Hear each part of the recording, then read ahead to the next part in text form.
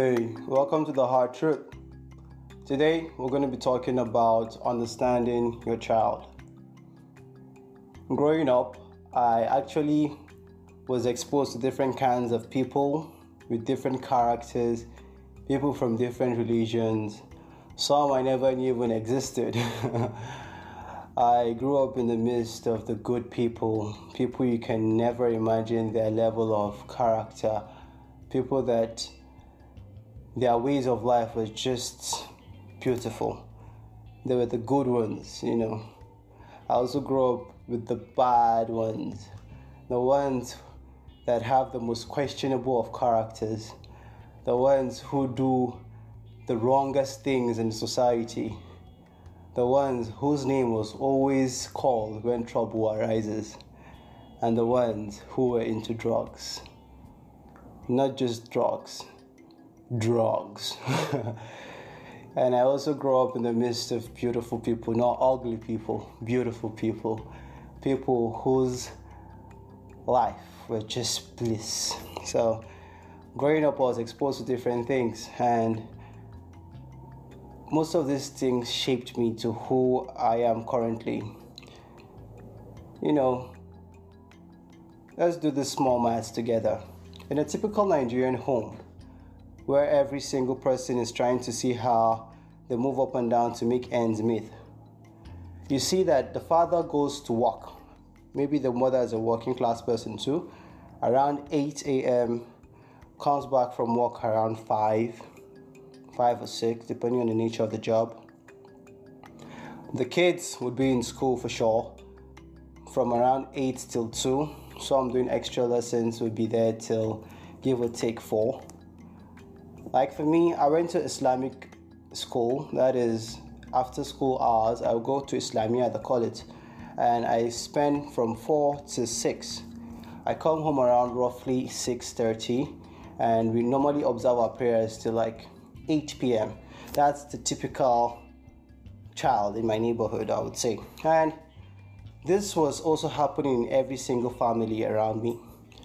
So I could say that my life is a typical example of the people around. Now, what happens to your child between the time 8 to 2 when he is not in your presence, and from 2 to 6 when he is engaged outside with the friends? The only time your child has to be with you is from around 7 p.m. in the evening down till 10.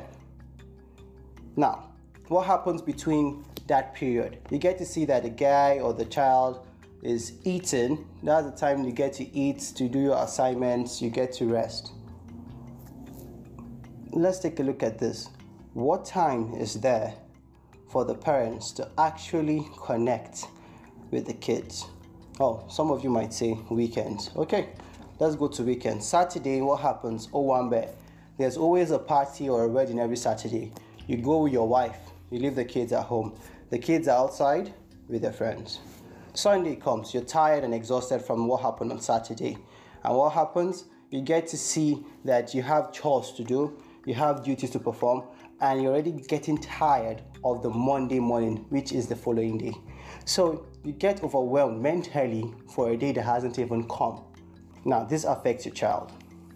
So I'm asking parents out there, what time do you think is there now for you to really connect, not just talk to your child, connect with your child?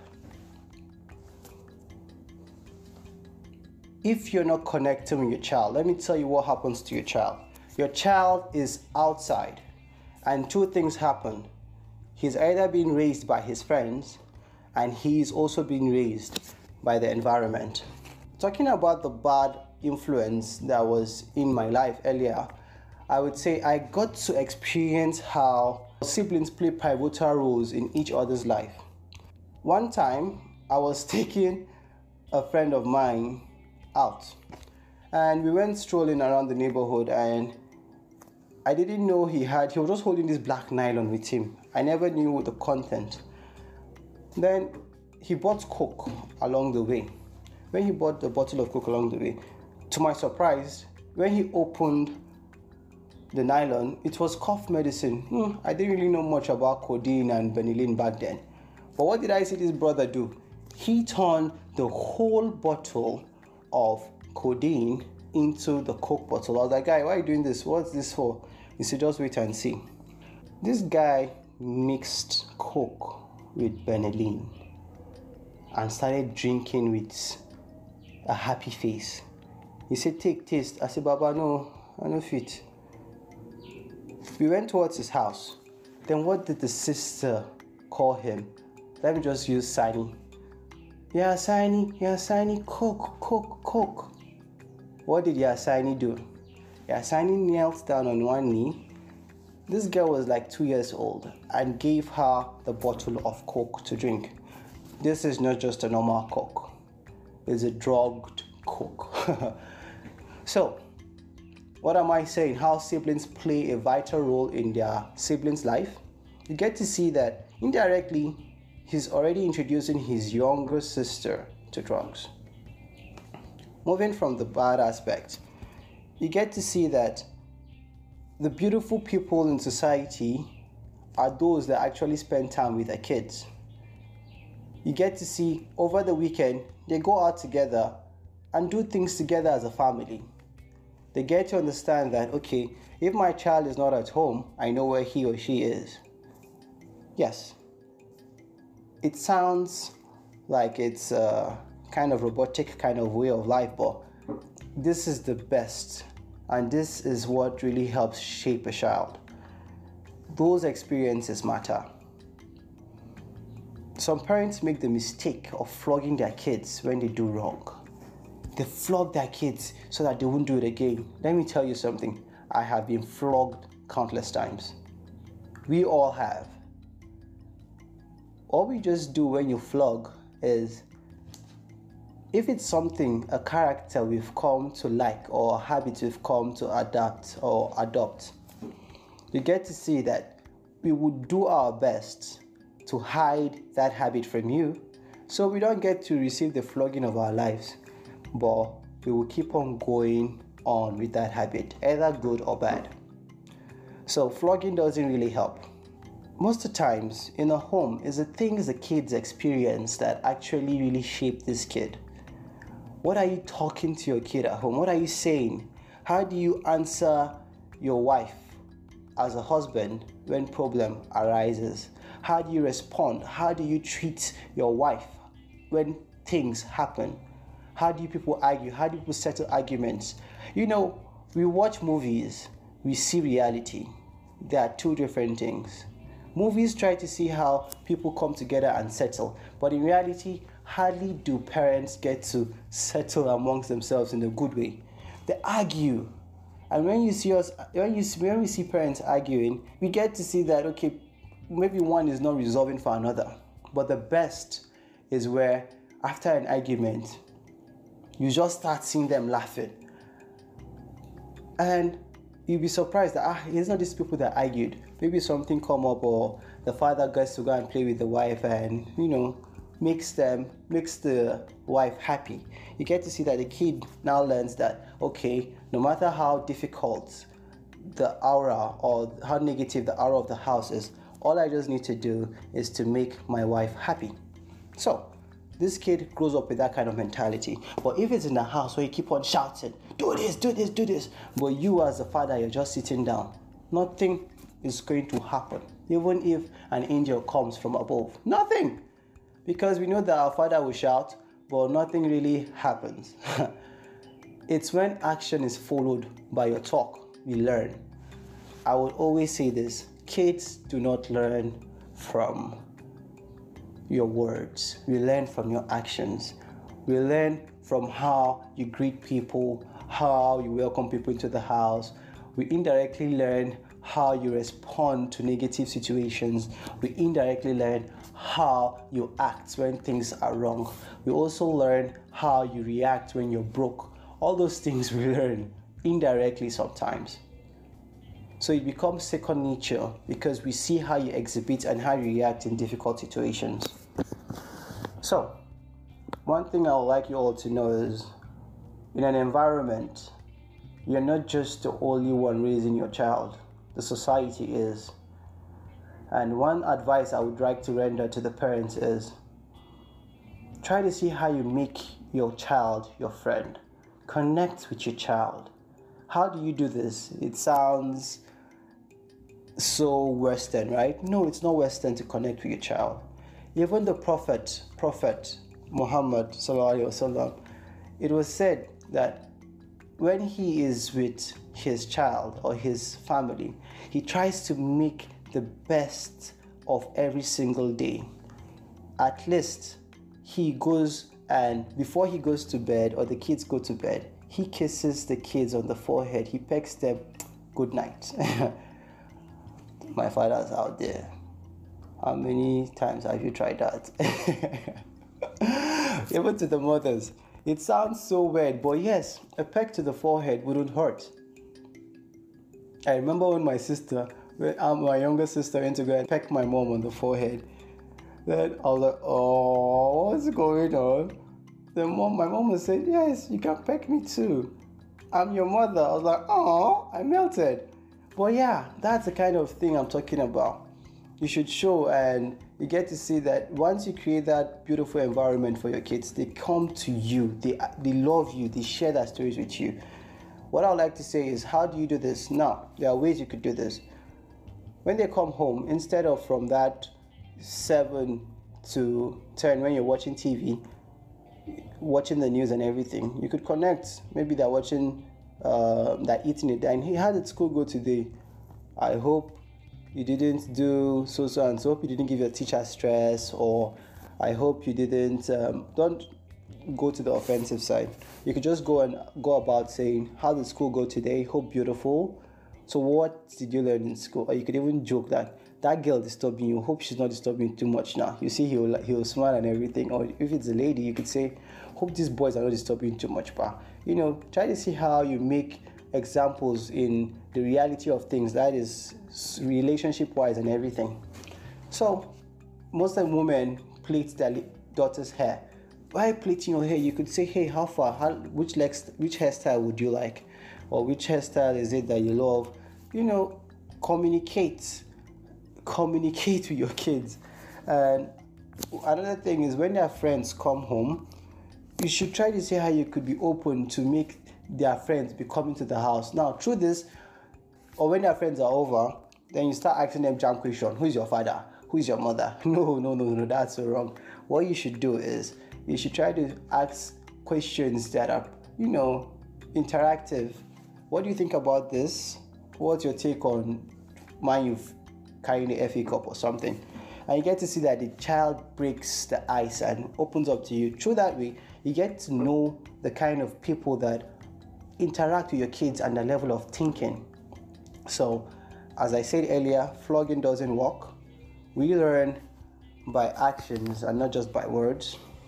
And you should try to see how you learn your kid's language. You should understand your kid's facial expression when he is happy, sad, and angry. So you get to know how you connect on a different kind of level, because we are dynamic. We change in every single thing. Do not shout regularly. Do not shout in such a way that it becomes offensive to the kids, because mentally they already know how to build a defense mechanism to that shout, so it becomes part of their life and upbringing. And I would like you all to also engage your kids in sports or any physical activity. Through this, you get to learn how your kids work in a team, how they react when they lose a competition. You get to see their true feelings when things like failure happens, when you also engage with them in physical activities. So there's no need to be scared of your child, or to the child, there's no need for you to be scared of your parents. But that depends only if there is love in that family. Because once there's love, there's no need for one to, build up defense mechanism against things. I had a friend yesterday telling me about how, because of how beautiful people in the society saw him and how gangster he looked, but he also had this beautiful aspect that people loved, every family loved, and they always used their child, this guy, as an example. So one day, one guy came to his house and said, Baba, you need protection. I have a gift for you. My guy, all happy and everything, came. What did he see outside? He was given a gift of a rifle at a cheap price, 10,000 naira. Now, you see what I'm talking about, the influence of the society and the people around the society. If that child wasn't taught or didn't understand how to differentiate between the good and the bad in society, he would have been one of the top cultists or top terrorists, I would say, in that society. Or what I am saying is, the society shapes your child. You have to pay attention to your child. Understand your society. Understand the kind of child you have. Understand that the right conversations will actually open up to the most beautiful thing or the most beautiful child you will ever see. Or else, when the conversations are bottled up, you shouldn't blame your child when he turns hard. And when your child needs you the most is when he needs you the most. You should be able to understand those kind of moments. For when that time passes and he has found solace or he has found peace in another person, I'm sorry to say, but he will always go to that person to find peace. So one thing you should know is, once you make a connection with your child and your child gets to know how things are done, whether good or bad, and how the influence of such actions would affect either his family name or him in the long run, you will get to see that this child knows how to differentiate the right from the wrong. How does this happen? Like for me, when I was exposed to smoking, my friends smoke a lot. Most of them take what you can never imagine. Some of them were into cocaine, for crying out loud. But because I knew the impact on my health, because I was an athlete, I love to run, I got to understand that, okay, I've seen so many athletes go down this path, and eventually they became so useless to not just themselves, but to their families and to the society. They became a burden to the society. So I got to reflect on those kind of people in my life and people that have also passed through that phase of drug abuse and where they have reached and who they've become. So those kind of things shaped me to know how to differentiate between what's right and what's wrong. It's not easy because anywhere you go to, you actually have a negative or positive experience that shapes your life. And between the ages of 11 down to 16, I would say, it's where the child really knows, really shapes his reality, where he has either built up habits that affect him negatively or built habits that would help him differentiate the good and bad in a positive way and follow a positive aspect. So those key areas, 11 to 16, I would advise parents to actually take hold and understand and key into that child's life in those periods. So parents out there, to my listeners and to every person out there, I would like to say there's nothing more like family. An outsider wouldn't provide the much attention your child needs. They might, but most of the times, it becomes a story for them to speak about or advise others with. Your family, on the other hand, would be willing to accommodate your flaws, correct you, and appreciate you and accept you for who you truly are, because they know you and they love you. So I'd like you all to subscribe to my channel. I'd like you all to also drop your suggestions and things that you'd like to find out. And if you have any similar experience, you could share with me. Let's get to talk about this more and see what happens in our next episode. And I really appreciate your time. And I would always say this: take the time to know your kids. Out of 24 hours in a day, we only have like 16 active hours. And out of that 16 active hours, You only have like 3 to 4 hours with your kids. Invest in that time wisely. See you on another episode of The Hard Truth. Thank you very much. Peace out, everybody. And hey, to that child out there, do something out of the norm that is beautiful to your parents today. And to that parent or that mother or father listening to this, say something amazing to your child and see how he or she reacts. A simple statement is, I love you, daddy, or thank you very much, mommy, for all you've done to me, and I appreciate you for all you've done. You mustn't say it word for word. You could send in the text. Try that experiment and get back to me. From all of us at The Hard Truth, we love you. See you on next week episode. Peace out.